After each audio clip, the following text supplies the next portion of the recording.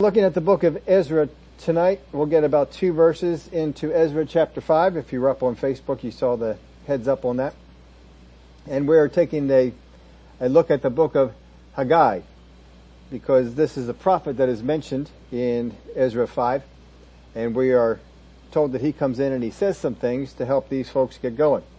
So, let's start here in Ezra 5. Last week we looked at 3 types of opposition, resistance that the children of Israel were getting. This is not saying that there's only 3 types of opposition. This is just the 3 types of opposition that they were receiving.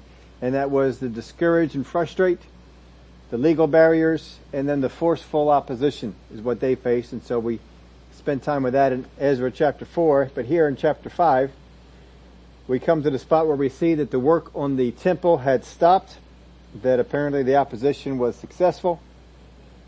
And we pick it up here at verse 1. Then the prophet Haggai and Zechariah the son of Iddo, prophets, prophesied to the Jews who were in Judah and Jerusalem in the name of God of Israel, who was over them. So Zerubbabel the son of Shealtiel and Jeshua the son of Jozadak rose up and began to build the house of God which is in Jerusalem, and the prophets of God were with them, helping them. So we wanted to see what exactly Haggai had said, because all we really have is that Haggai and Zechariah came and prophesied, and then they got busy again. So we wanted to take a look at what was done, because what happens here is that Israel is discouraged. They faced legal barriers, and then they were forcefully opposed into doing the work, and the work did stop. So how do we get to the place of being discouraged in doing what God called us to do and get ourselves back into doing those particular things? And so we're going to take a look at the word that Haggai spoke to them. And so in Haggai chapter 1 and verse 1, in the 2nd year of King Darius, in the 6th month, on the 1st day of the month, the word of the Lord came by Haggai, the prophet, to Zerubbabel, the son of Shealtiel, the governor of Judah, and to Joshua. Now here, Jeshua is called Joshua. We said the names are very similar. It seems like it's just a derivative of that. But Joshua, the son of Jehozadak, the high priest, saying, and so we're going to get into things that he said here. But this would be the month, he gives us the 2nd year of Darius in the 6th month on the 1st day of the month. This is the 6th month of Israel, of their months, on the 1st day of the month. Now, if you remember when we went through some of the feasts and so forth, the 1st day of the month of every month is Festival of New Moon. And so there were sacrifices, there were things that came then, so this seems to be coming on that particular day, the Festival of the New Moon. I gave you some references in your outline if you want to go look those up, Numbers 10:10 and Isaiah 1 and 13. I'm not going to look at those here tonight, but you can if you want. Thus speaks the Lord of hosts, saying, this people says, the time has not come, the time that the Lord's house should be built. Now I found this to be a very interesting statement. This people says, this is the Lord speaking through the prophet.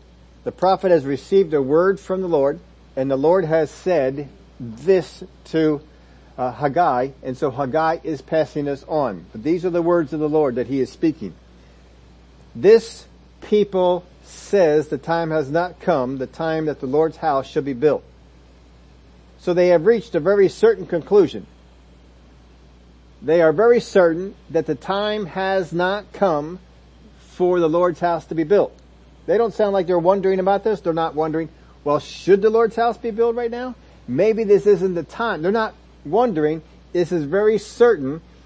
The time has not come that the Lord's house should be built.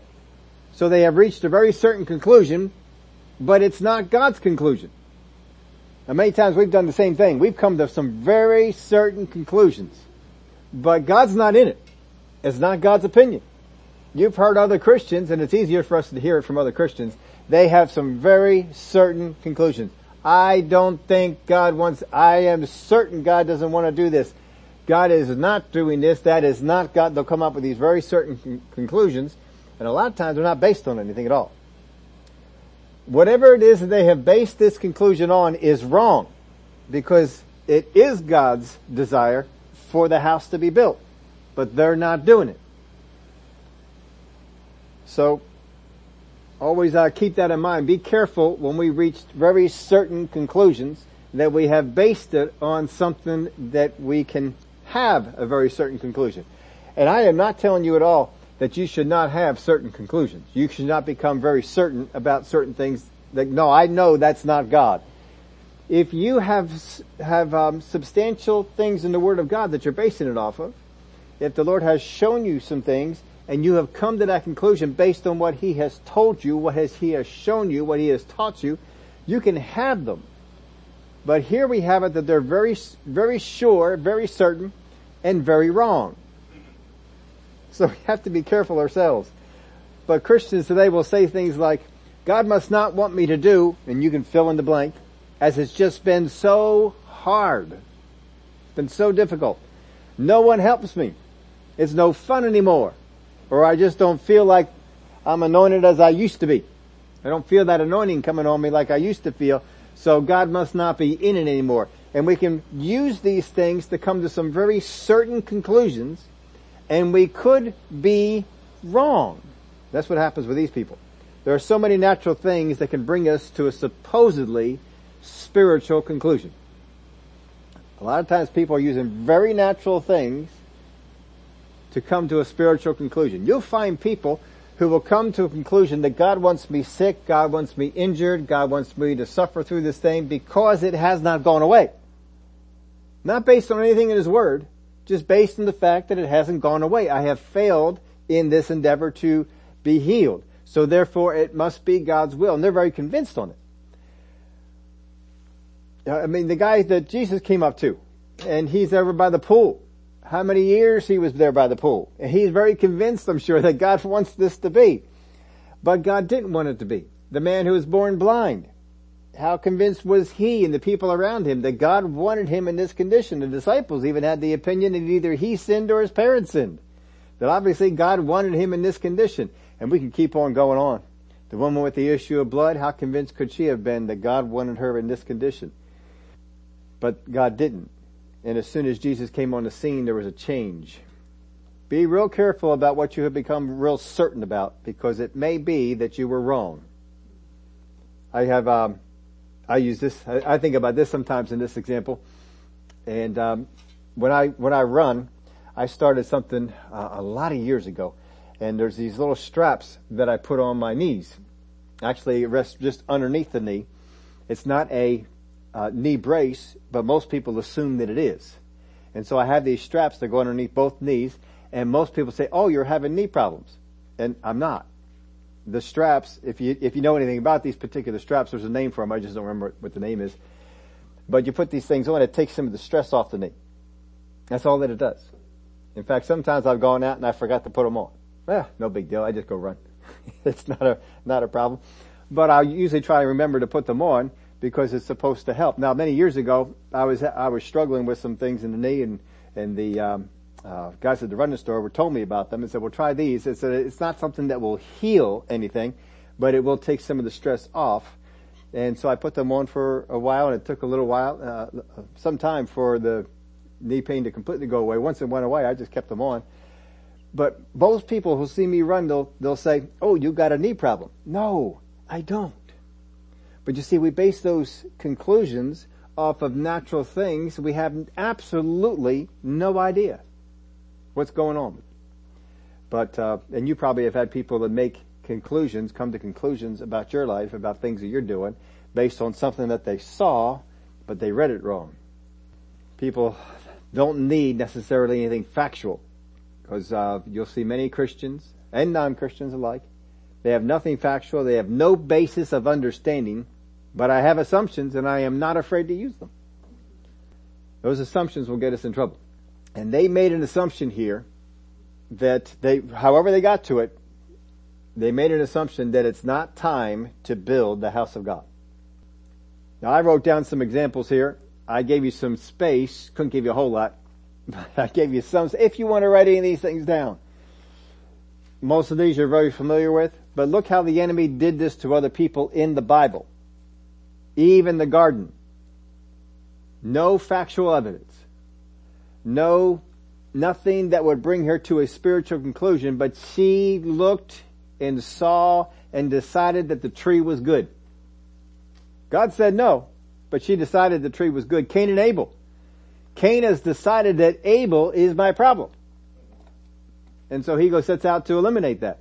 Abraham and Sarah with Haggai. Perhaps God will give us an error this way.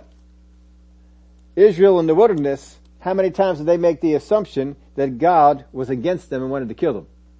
Nothing to base that on, except that circumstances are not what they want. It's too hard. It's been too difficult.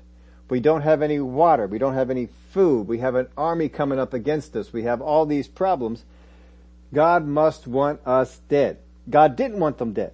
God was there to protect them. God had done a lot of things to help them. He parted Red Seas. He gave them a cloud in the daytime. He gave them a pillar of fire at nighttime. He brought down manna from heaven, just like rain would come down upon them. And so many other things that he had done, but still they came to that conclusion. So they could have looked at the spiritual evidence and stayed with one conclusion, but they didn't. They went with something else.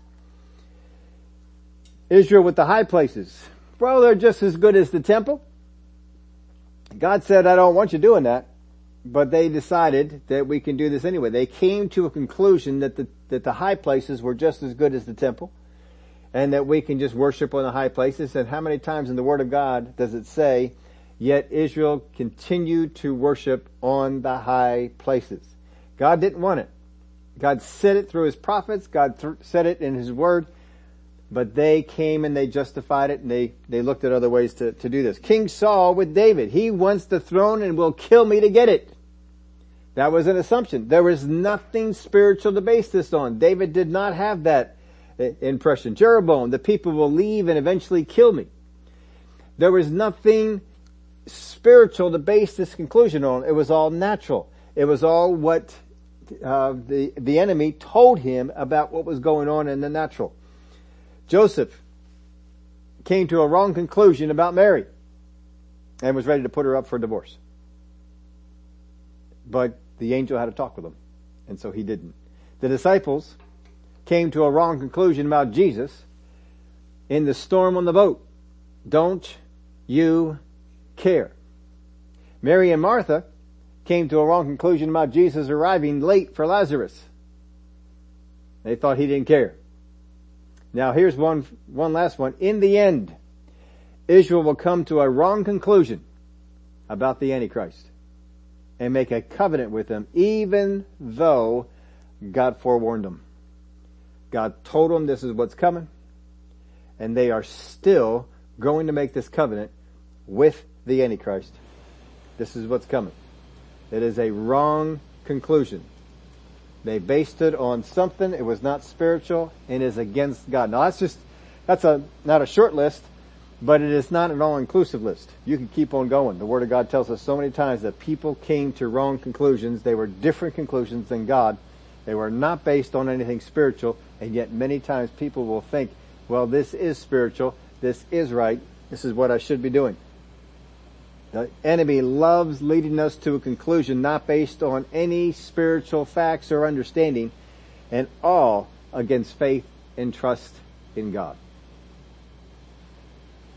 All those conclusions, they will lead you to a place that is against faith and trust in God.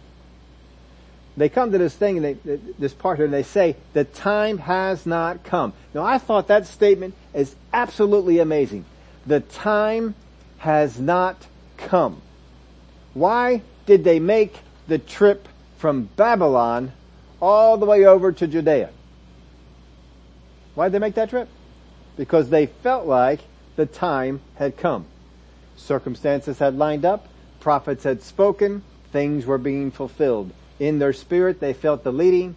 I'm sure the Lord was leading more people than came, but some people didn't make the trip. So they made the trip because of that. They left the lives they had and the jobs. They started working on the temple. They battled opposition. And then they come to this conclusion. They went through all that and then they come to this conclusion, well, it must not be time for this to happen. God made a heathen king come to a place where he decided to let you go. Now I was doing some more research on Cyrus and I found out, I heard this two different ways. So I'll tell you both ways because I'm not sure which one is actually true. I heard it said that Cyrus actually authorized several of the nations who were taken captive to go back to their countries and to rebuild. They were to rebuild their temples, that he did not just finance the Jewish temple, but he financed other temples under the agreement that you in that temple would make prayers for him. I thought, wow, that is interesting. But he wanted all of these guys, whatever ones he did, it wasn't apparently just Israel. Now I've heard other people say they focused on Israel. I could not tell you that it was only Israel. There seems to have been some other nations. I don't know which ones they were. I haven't been able to find that out. I may still do some other research in that area and see if I can find out. But it seems like there were some other countries that he said, go home, rebuild your temples. Just make sure that you pray for me to your gods. And so that was one of the things that Israel was supposed to have done when they came. It was to pray for Cyrus in his endeavors and the things that he would do. Now if we do all that we know to do, if we as Christians, we have an assignment from God, we have a call from God, we have a thing that we're doing for God, and if we do all that we know to do, we give it great effort and prayer, and fight off all kinds of enemy attacks, but still seem to be losing, still not seem to be overcoming, very often we will come to the conclusion it must not be God's will, or it's not God's will at this time. So before we can point a finger at Israel, we got to make sure that we check out ourselves. Have I done this? Well, we better be moving a little further here with Haggai. So this people says the time has not come, the time that the Lord's house should be built. Then the word of the Lord came by Haggai the prophet saying, is it time for you yourselves to dwell in your paneled houses and this temple to lie in ruins? Now therefore, thus says the Lord of hosts, consider your ways. Consider your ways. You need to be taking a look at the ways in which you're going. You need to bring these under consideration because you apparently are going in a wrong direction. You need more consideration for this. Now there's a real interesting statement here that I want you to see. Is it time for you yourselves to dwell in your paneled houses and this temple to lie in ruins? They have come to the conclusion that we can build nice houses, but it's not time to build the Lord's house. This is what they came, this is what their purpose was to come down here, was to build this house. To get this going. But there's a word in here I want to draw your attention to. Is it time for you yourselves to dwell this is verse 4, in your paneled houses? Now I looked up that word. Just about every single time this is translated outside of the King James Bible. The King James Bible uses an old word, but most of the other translations do use the word paneled. Found one that was different. And let me see if I can find, where did I put it? The New Living Translation is the one that translates this a little bit different. And well, I'll find it. It'll come up here sooner or later there it is. Okay. The New Living Translation reads this, why are you living in luxurious houses while my house lies in ruins? So it uses the word luxurious there. The idea of paneled is, the wording here is very fine wood that is used in the house, maybe like a wainscoting, we would call it a wainscoting. Some things that really dress up the house. So if you begin to think about this, when they had the agreement with Cyrus, there was a letter that said you could get some cedar from Lebanon. And so Lebanon was supposed to send the cedar. They haven't built the house of the Lord. We did read where they went and got the wood. What did they do with the wood? So you may get a little different view of this because we covered it earlier in Ezra, they had the wood. They went and they got the wood from Lebanon. So they have the cedar, but they don't have the house built. We'll also look at one other verse that will come up that will help us to see that. So they had to do something with the wood. You can't just, this is fine wood. This is really nice wood. And so it seems like what they did was they built it into their own houses. Now if that got back to Cyrus, they could be in trouble. So it may be they didn't do that until after Cyrus had, gone out of power. They just kind of hoped that the word wouldn't get back. I don't know what that was about, but I'm sure Cyrus would not be very happy if they took the nice wood that he used for their temple. Once they built it, he wants prayers made for him, and they used it for their own houses. But God has taken note. And so this word is used to say, hey, you built your houses and you got some really nice wood in there. But you have concluded that it's not time for my house, but it is time for yours. Now there was no opposition to rebuilding their houses. There was only opposition to building God's. There was only opposition to building the wall, Jerusalem. And we saw that the wall that they're building there, it's not a substantial wall, it's just sort of a short wall. And when Nehemiah comes out, he'll see this short little wall that they had built. And it's pretty pitiful, but just because they were building it got the people around them upset. So there was opposition to the rebuilding of the temple and the building of the little wall that they were putting up. But when they switched over and they were rebuilding their houses, there's no opposition to that. It's just kind of like today, there is little opposition to biblical teaching that is tainted or fully compromised with the world's view. You can teach all you want to out of the Bible, as long as you don't teach that the Bible calls certain things sin. As long as you don't do that, you can teach anything you want out of the Bible. And the press and the media and the people around, they will claim you, they'll tell you how great you are. But you get out there and you start teaching the Word of God calls this wrong. The Word of God calls this sin. The Word of God says you shouldn't be doing this. Oh, now we got some trouble. There is opposition to the Word of God when it is the Word of God. When the Word of God has become compromised, there is not opposition to it because the enemy wants that promoted. He wants people to take the Word of God that is corrupted. Teach what the Word states, and those who oppose it will hit you from all over. You make a stand for Islam, for Buddhism, things of that line on anything controversial, and little attention is paid. I don't know if you remember it, but the Ayatollah was over here. He was visiting one of the campuses. This is years ago. It's not anything recent, but years ago. And he made somehow the homosexuality issue came up. And this was at a university. Of course, in a university that's very accepted, and you need to make sure that we make all people feel comfortable and so forth. And so somebody asked him, he said, what do you do with gay, homosexual people in your country? And the Ayatollah, or the person who came over from representative of him, I forget whether it was him or a representative of him, said, well, we don't have any. And the people in the audience laughed. And he got real serious. And he said, oh, do you know of any? Do you want to tell me who they are?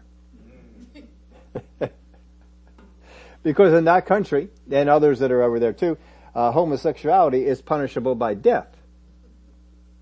If they find out that that's they kill you. That's it. But see, that's okay, because they're not promoting it on the Word of God. It's when you promote it on the Word of God that the opposition comes. So make a stand, Islam, Buddhism, these other, not a problem. Very little attention is paid. But if you are a business person, or if you're just a person who has a view, and you stand up against the social issues, if you stand up against gay marriage, if you stand up against homosexuality, if you stand up against men using the ladies' bathroom, if you stand up against men being on women's sports teams, you're going to get called out. There's going to be boycotts. You're going to have a movement to cancel you out. Recently the hockey player from the Flyers, Ivan Provorov, and he didn't make any kind of a crazy statement. He just basically said he just stayed in while the team came out with these uniforms that were supporting gay and lesbian group, and they had their gay pride night, and so they had their rainbow warm-up jerseys on. They weren't what they're going to wear during the game. And he says, no, that's not something I'm going to do. And so he stayed in the locker room. And that was it. He didn't make any kind of a protest on the ice, or didn't make any kind of a statement. He just stayed in the locker room. And that was it. And so, of course, they came after him afterwards. And so he let them know. He says, if you have a question about hockey, I will answer any of your questions. You have a question about anything else, I will leave. Or something along those lines. And so that was it. And I heard, I didn't try and buy one myself, but I heard that in all the stores that his jersey sold out. And then nationally, shortly after that, his jersey sold out. You could not buy an Ivan Provorov jersey. And they're not cheap. I mean, we're talking the real ones. They're what, $150, $200, I think, in that range for a real hockey jersey. So people were laying out some cash to show some support for this. And all he said was, I'm not trying to point fingers at anybody or tell anybody that they're this, that, or the other thing. It's in my religion. And, it's a very old, very liturgical group, church that he was with. But he says it's not something that that I can do. And so he just stayed in. And then after that, I heard the New York Rangers, the entire team decided not to wear the jerseys for the warm-up. There was a second team who also followed the same suit, and I cannot remember which one that was. But there was a second team, the entire team said, we are not going to wear the jerseys. And they stayed, they didn't put them on. They went out in their normal jerseys and they warmed up that way. I haven't heard if anything more has happened from that, but the opposition that would come, just simply, I just stayed in the locker room. I didn't come out and kneel. I didn't come out and make any kind of a protest. I didn't point fingers at anyone. I didn't wear any slogans on my shirt. I just stayed. They won't do it. A lack of opposition doesn't mean that the lack of opposition. If you're pursuing something, there's a lack of opposition on it, doesn't mean God's blessing, but the kingdom of darkness's apathy toward the thing. Very often people mistake the two. I don't have any opposition for this. Well, that's probably because the kingdom of darkness is apathetic to what you're doing, because you have tainted it enough, or you've wandered away from the word enough that it doesn't care. But you put that light, you let the word of God's light come out in what it is that you do, and you look at how much attention that you will get. I've said this often. If the press people despise a political candidate, it gets my attention. I don't care what party they're affiliated with. If the news media hates them, I'm looking at them. If the news people love them, I'm probably not pursuing it. Because the news media is as evil as they come, and they hate light. Despise light. That's a good indicator. For me, it's a good indicator. I will take a look at somebody that the news media hates. Let's pick this up here, verse 6.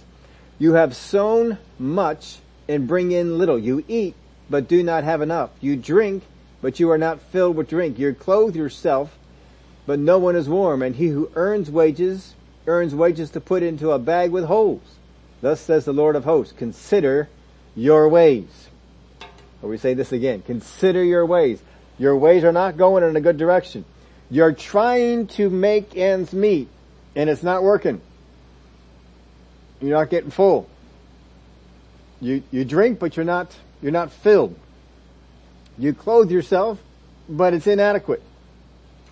You earn wages, but it seems like it's in a bag and there's holes in it, and you don't have as much afterwards, because the blessing of God is not on this. He said, consider your ways. You have given the priority to your things and not God's. God's not opposed to them having a nice house. He's opposed to them at putting away his, not pursuing the opposition that was there and just giving into it. God takes notice when we face opposition to do what he wants us to do. He takes notice of it. I gave you 3 verses there. You can look them all up later. I'm just going to read Hosea 4, verse 10. This is, of course, Hosea is a prophet before they had gone into captivity. For they shall eat, but not have enough. They shall commit harlotry, but not increase, because they have ceased obeying the Lord.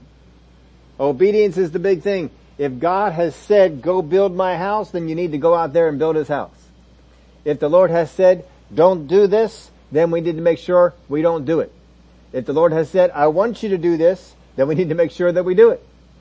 Obey what he says, and we will find out that what we have is more than enough. It will become what we need it to be. When we go the wrong way, we will find that the wrong way has a bad destination.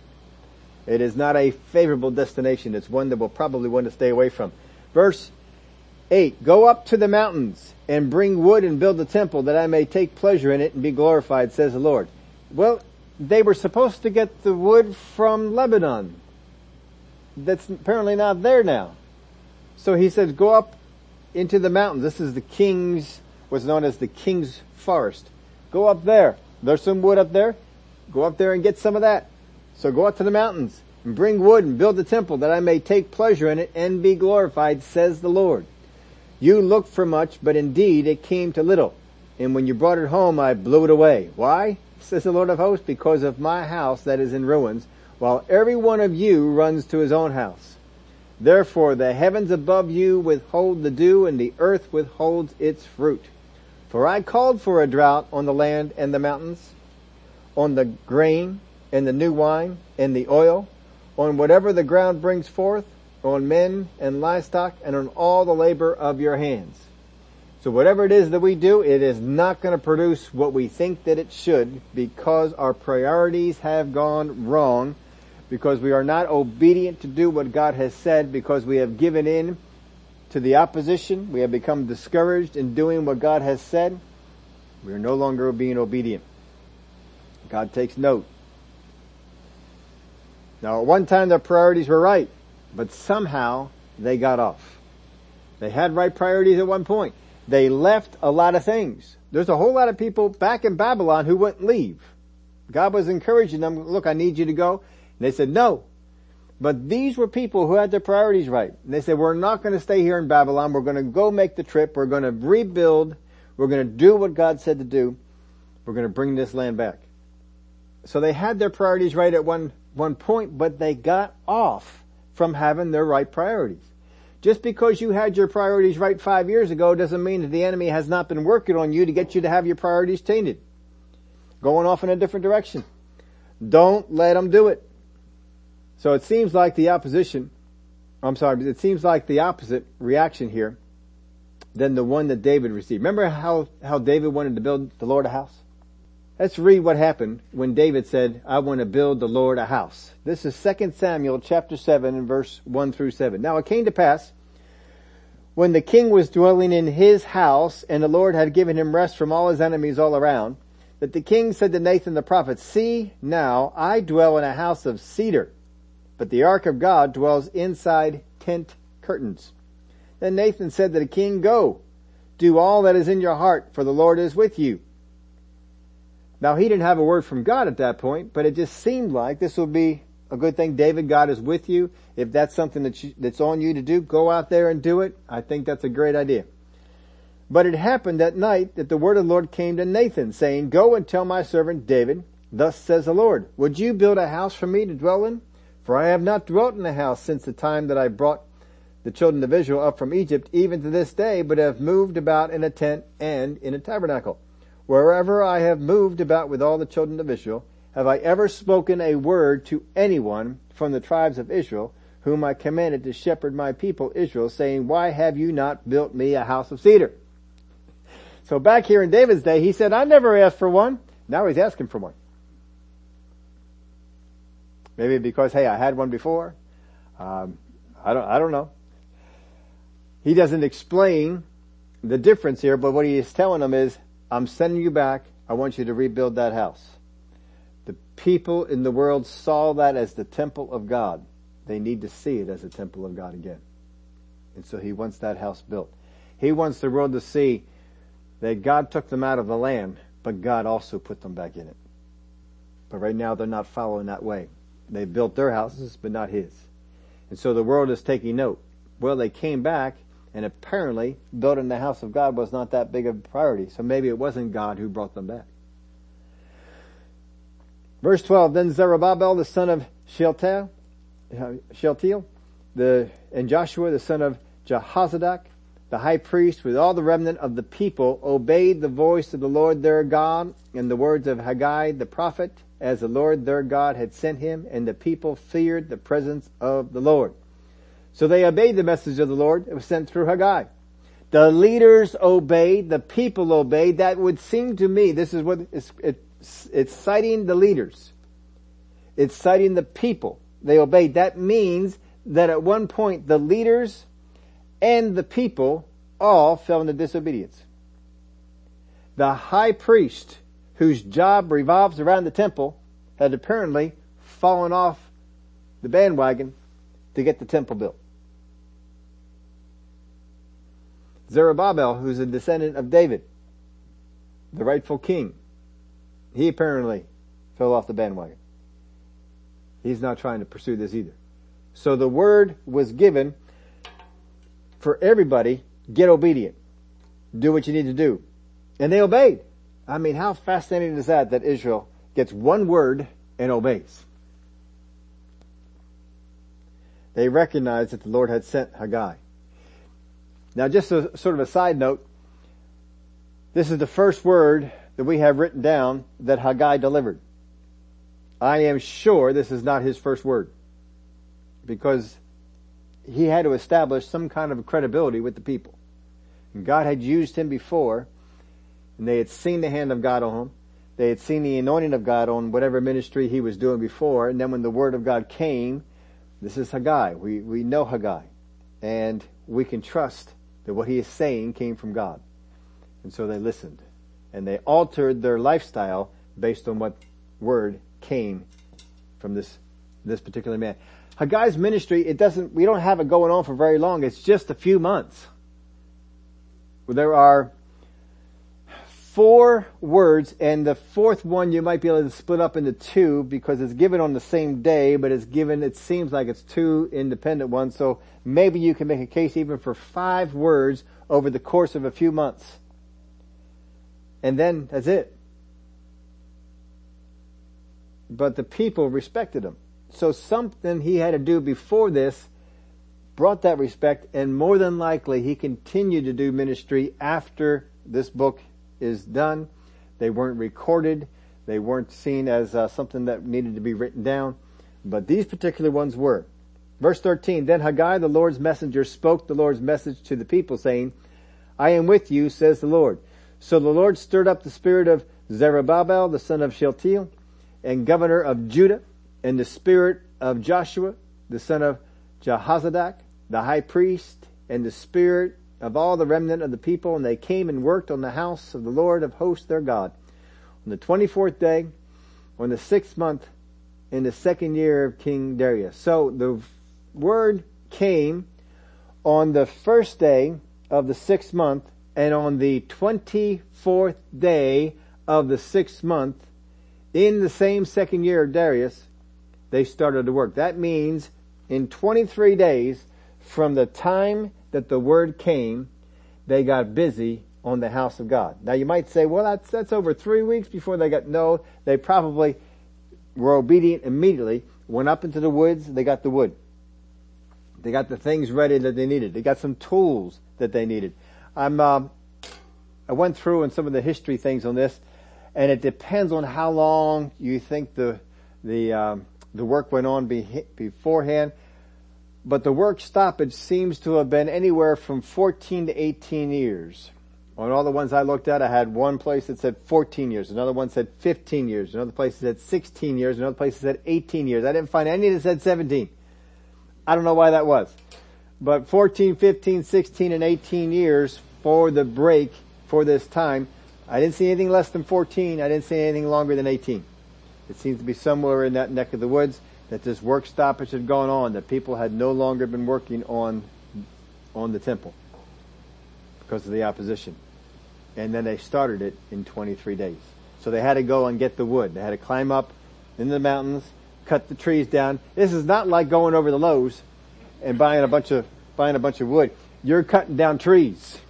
And then you gotta take those trees and make boards out of them. I mean, the amount of work there is just incredible to even think about.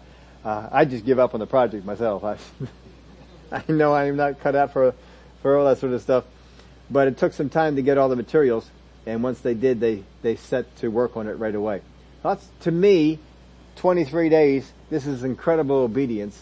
This is getting right to it. They heard the word, they got right to it, they got all the things together that they needed, and in 23 days, they were hammering, they were working, they had things ready to go.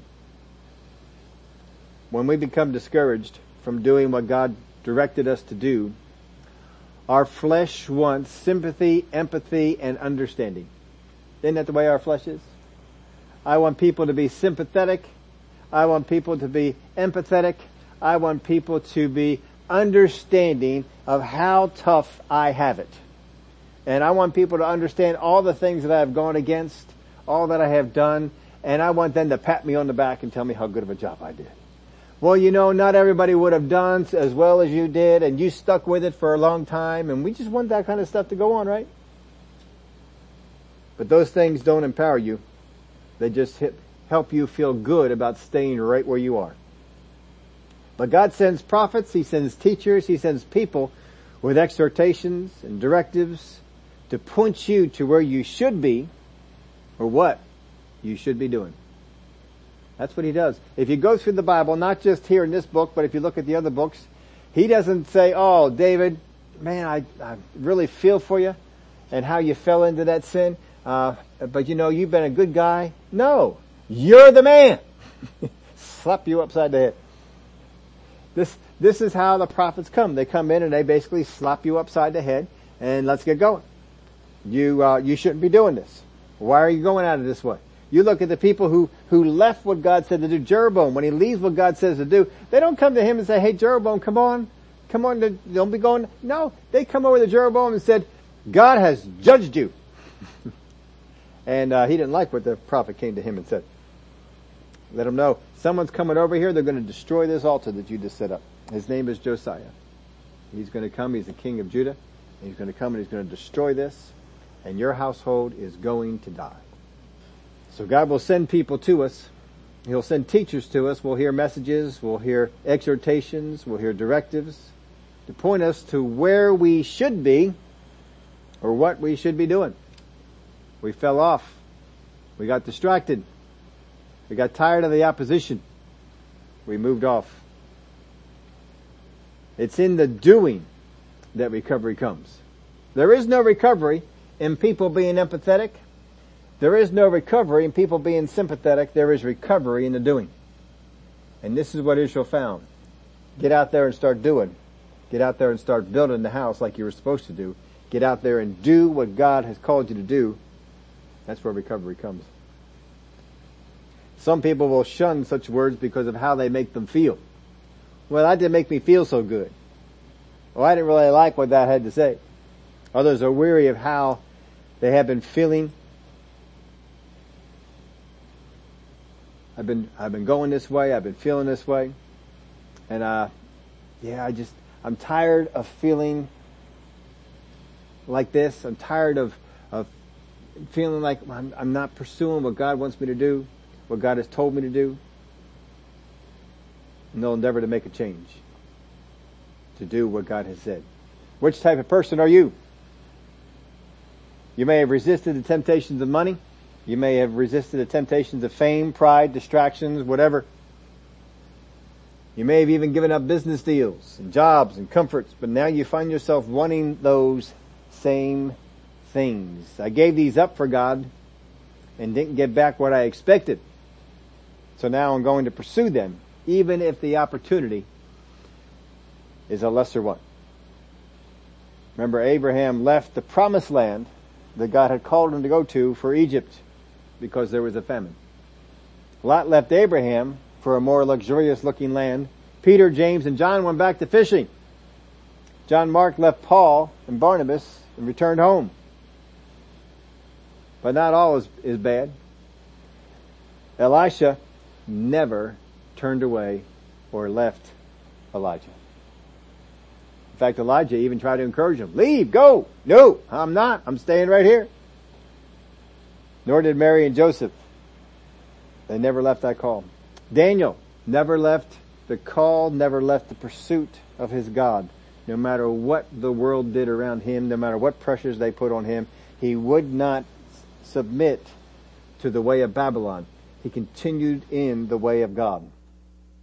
He was even promised some things if he would, but he didn't go after it. Hananiah, Mishael, Azariah, better known as Shadrach, Meshach, and Abednego. They didn't give in either. They were pressured. Do this. Good things will happen for you. They didn't do it. David. Oh, the times the pressure that was on him. Go ahead and kill Saul. Just be done with all this. Just go out there and kill him. You can move on. Jonathan never turned from what God had shown him. Jonathan knew, David, you're going to be king. And I'm okay with that. And I'm here to serve you and help you and do all that I can. Even Joseph in Egypt. Joseph in Egypt never lost faith in God. Never lost what God wanted him to do. He kept looking out for when he would be used to bring his family together. Just because you turn down the distraction or the temptation before doesn't mean it's done. Even Satan is said to return to Jesus at a more opportune time. Victories are not usually forever. The battle will likely return. Be ready for it. You may have won today, but it doesn't mean you won forever. The enemy is going to come back. He is going to try and get you at a more opportune time. He may not have been able to stop the children of Israel from leaving Babylon and coming down and building the temple. But he didn't give up. He kept coming after them. First he came after them with, let's try and discourage and frustrate them. That didn't work. Then he came after them with legal things. And then he came after them with force.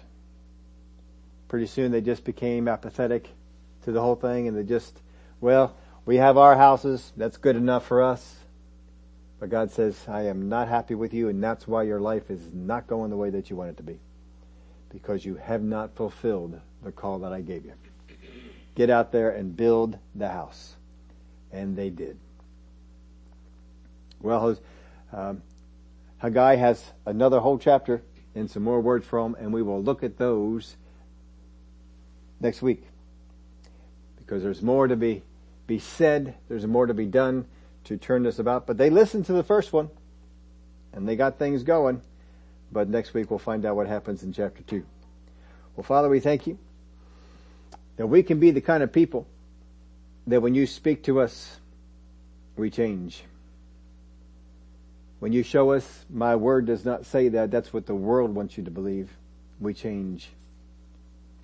When the world tells us, oh, just compromise this belief over here, we don't compromise. We hold true to what you told us to do. Though we face discouragement, frustration, sometimes even legal battles in the world, you will help us to overcome. And we thank you for it. In the name of Jesus we pray. Amen.